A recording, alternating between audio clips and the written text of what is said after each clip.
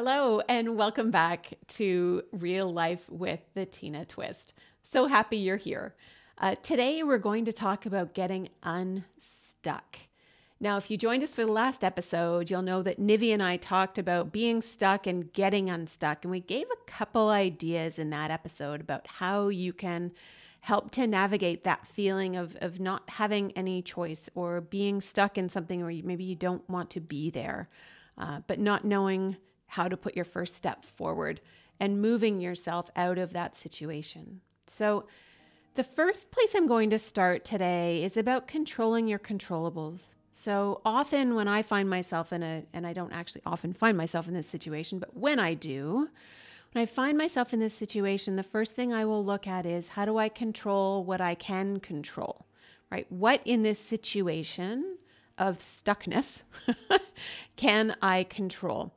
And often for me, that means pen and paper or pencil and paper, writing down what do I control and what don't I control about this situation. So if it's something about work or if it's something in our personal lives, what do I control and what don't I control? And I get it out. And often what I find is that understanding what I control from that part of the situation helps to give me peace, helps to give me empowerment, and helps the uncontrollables not feel as bad because I can give them a name to say you are uncontrollable. I can't control you, but these things in this bucket I can control. And so therefore I will, or I'll choose not to control some of those things and be okay with that. But it's my choice, not leaving it up to fate or however things will roll out without me being involved.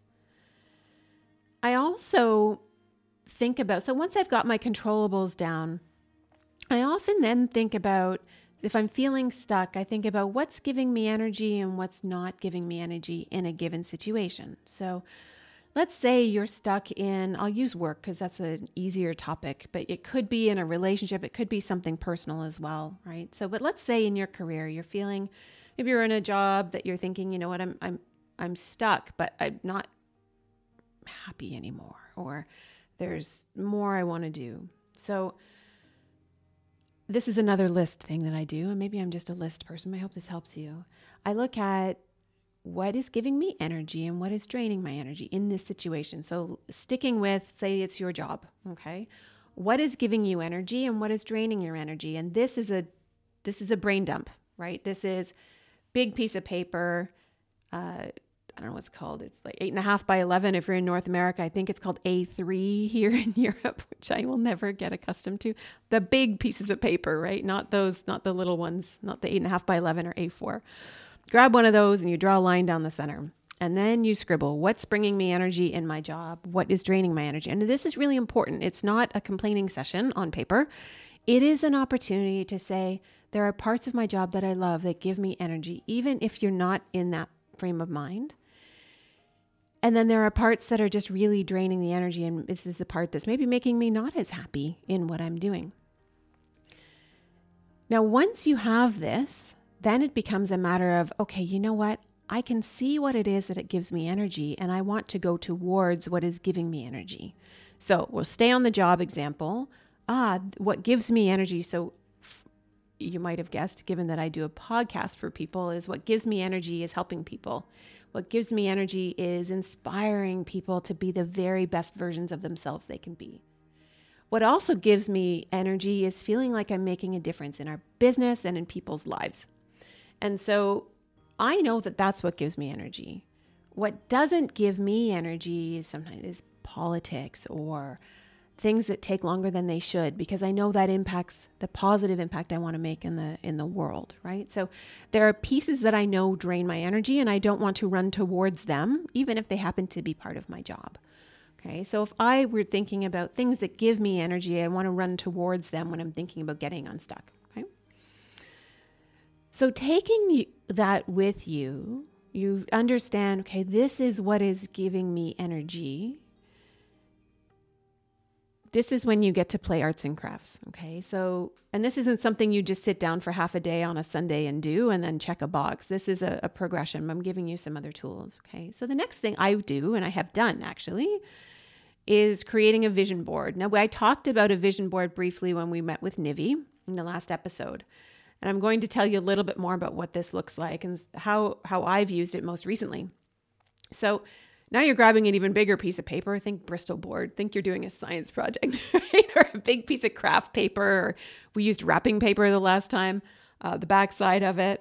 And also grab some old magazines. It doesn't matter what the topic is. You're looking for words that stick out to you or imagery that really speaks to you.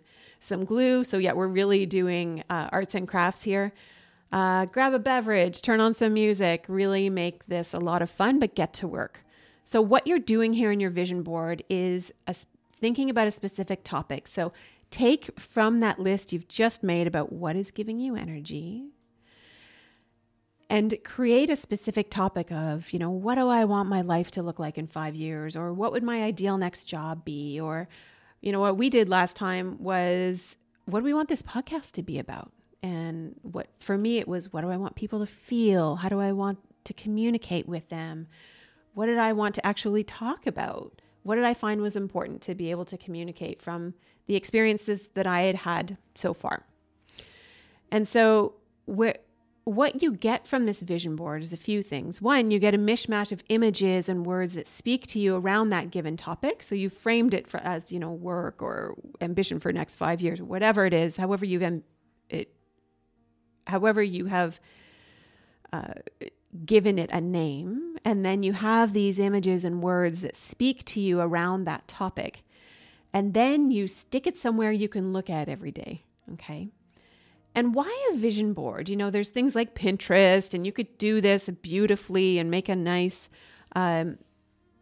board virtually on your laptop. But, it's not the same thing as feeling the paper and really making that visual connection. There's something about being able to hold on to things that really brings it to life in your brain. This creativity also allows for a different part of your brain to work. So if you're feeling stuck, often the stuck comes with negative emotions to it, right? The I can't, all of these sort of I can't, I won't. Often there's external pieces there that are making you feel stuck. And the vision board it's just about you and the topic that you've chosen to create your vision board on. It's taking you away from those feelings of stuckness and potential negativity and translating them into one of hope.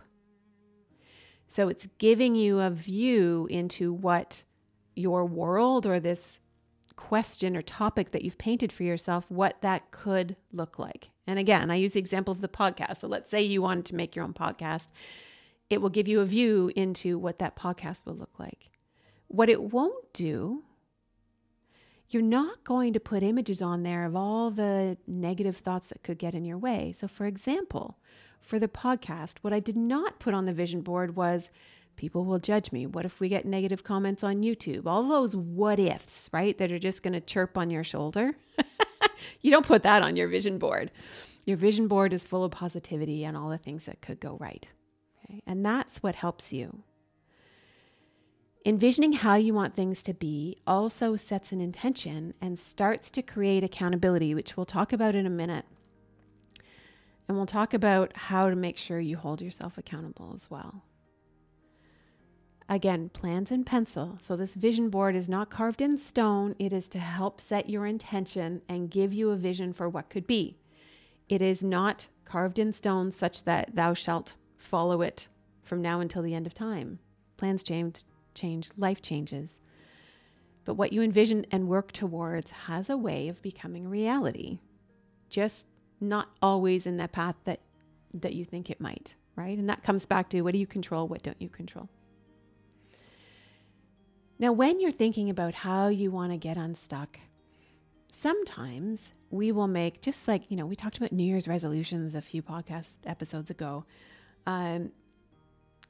Taking that first step is really important to becoming unstuck. So this is not about making a big list or creating that vision board and saying, okay, I'm going to do all of this and I'm going to do it tomorrow, or I'm going to start today.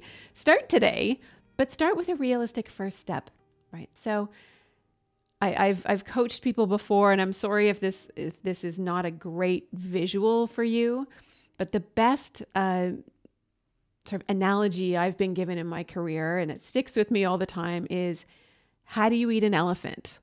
One bite at a time. I know it's kind of gross, but it is also true. So how do you tackle a big project like getting unstuck? You don't write on a piece of paper, I'm going to get unstuck tomorrow. You have small building blocks that will allow you to get to a place that you've created on your vision board that will get you to a place where you do not feel stuck anymore. Eat the elephant one bite at a time. Small, achievable steps towards that future that you want.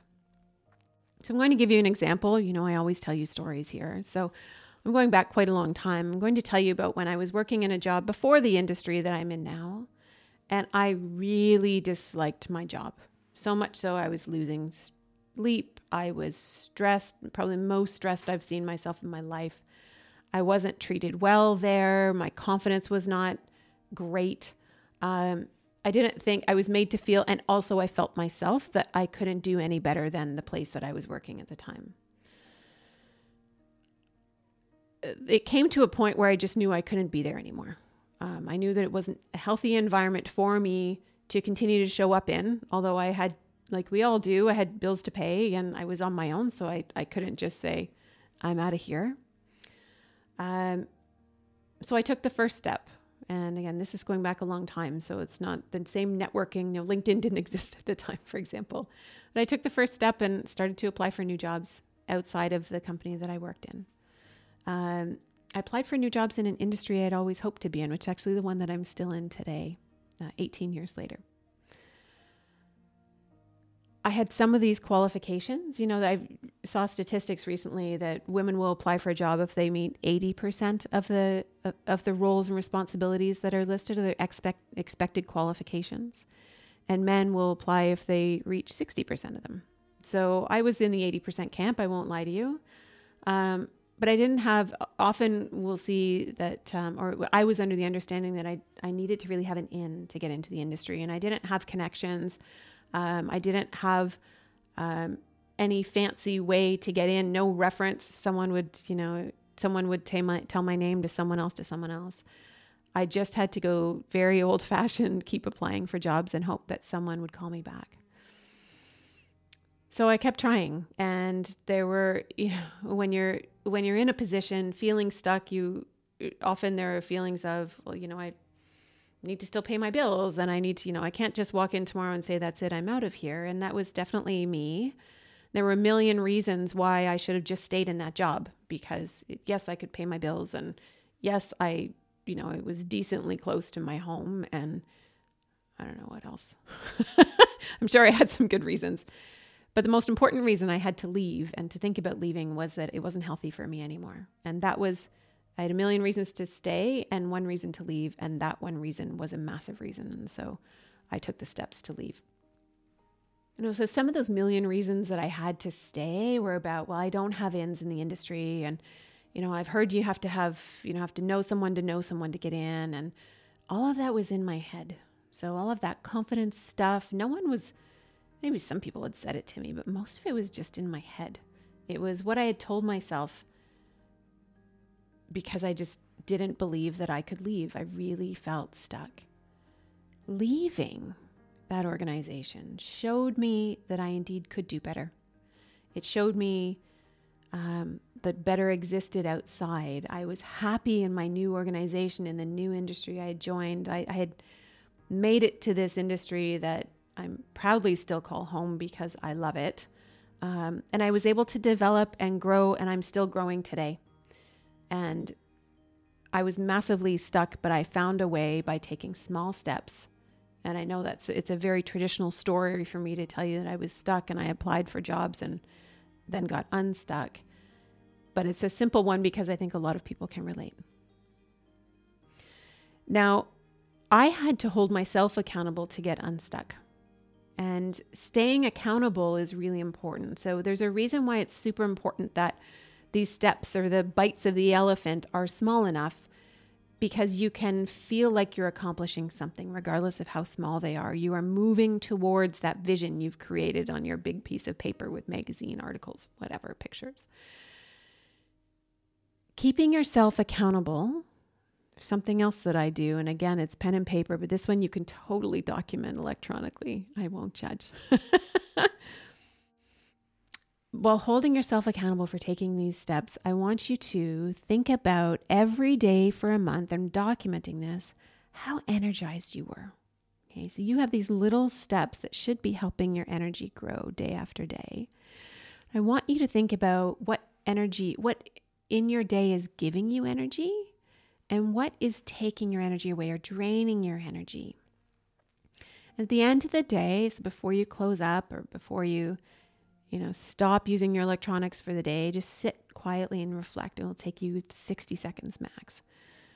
How much of my day was giving me energy and how much was draining my energy? Simple, doesn't have to be precise. If you're taking control of the controllables and you are taking those small steps toward that vision that you've created, you should start to see your energy levels change. Now, you will still have uncontrollables in your day, right? You can't just show up on Monday. Let's say the uncontrollable is things that you find in your workplace. You can't show up on Monday and resign. And if you can, good for you. Most people cannot. So you have to control. If we started with a work example, so I'm going to continue it, but this is not just about work. This can happen. This can apply to anything in life. You can't just change everything tomorrow, right? So measuring that energy in and energy out will help you document, are you making any changes? And you do this for a month. So even at the end of week 1, you can look back and say, okay, did me taking those small steps and holding myself accountable, did that help me to change my energy in, energy out?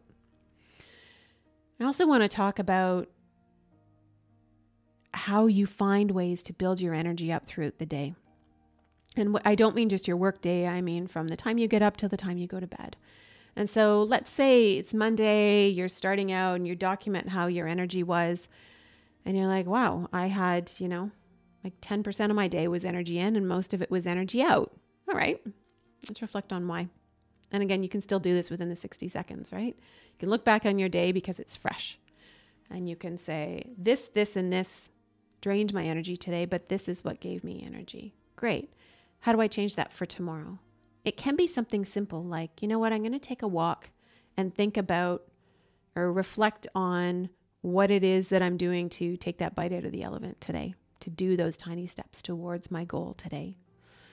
You can take a break between meetings to make sure that you are rebuilding your energy if you find that meetings are what's draining your energy throughout the day. And I know I live in a world where I am in back-to-back meetings throughout my day. But I do try to carve out time for lunch, or if I don't get it, then time in my afternoon to make sure that I have some thinking time and a chance to catch my breath. And the reason for that is I don't show up well by the end of the day if I am back to back without a break. And that doesn't just reflect on the energy I feel, but it reflects on how I show up for my team and for other members of my organization. Okay, so giving yourself a break, reflecting on take that first week and say, and don't change a thing. How did my energy do day in, day out? And then what will I do differently next week to change my energy and energy out balance? I've thrown a lot at you today. And what I wanted to do is inspire you with ways that you can look at getting unstuck. Getting unstuck is not box checking exercise. It's not something where you say, well, that was easy. You don't say, tomorrow I will get unstuck, check. But it is something that will teach you a lot about yourself, most importantly, because there's no one more interesting than you to learn about, trust me. It will help you control your controllables in a world where there's a lot we can't control. Creating that vision board will help you create a vision where there's something positive to look forward to and give you that hopeful element and outlook into life. Keeping yourself accountable and taking those first manageable steps towards a life that gives you energy and fulfills you. Thank you again for joining us, and I hope you found today helpful. If you need a place to make yourself accountable, my email inbox is always open. So as a reminder, it's tinagravespodcast@gmail.com. Thanks again for joining us today. Until next time, take care, keep yourself and your loved ones safe, and live your life with a twist.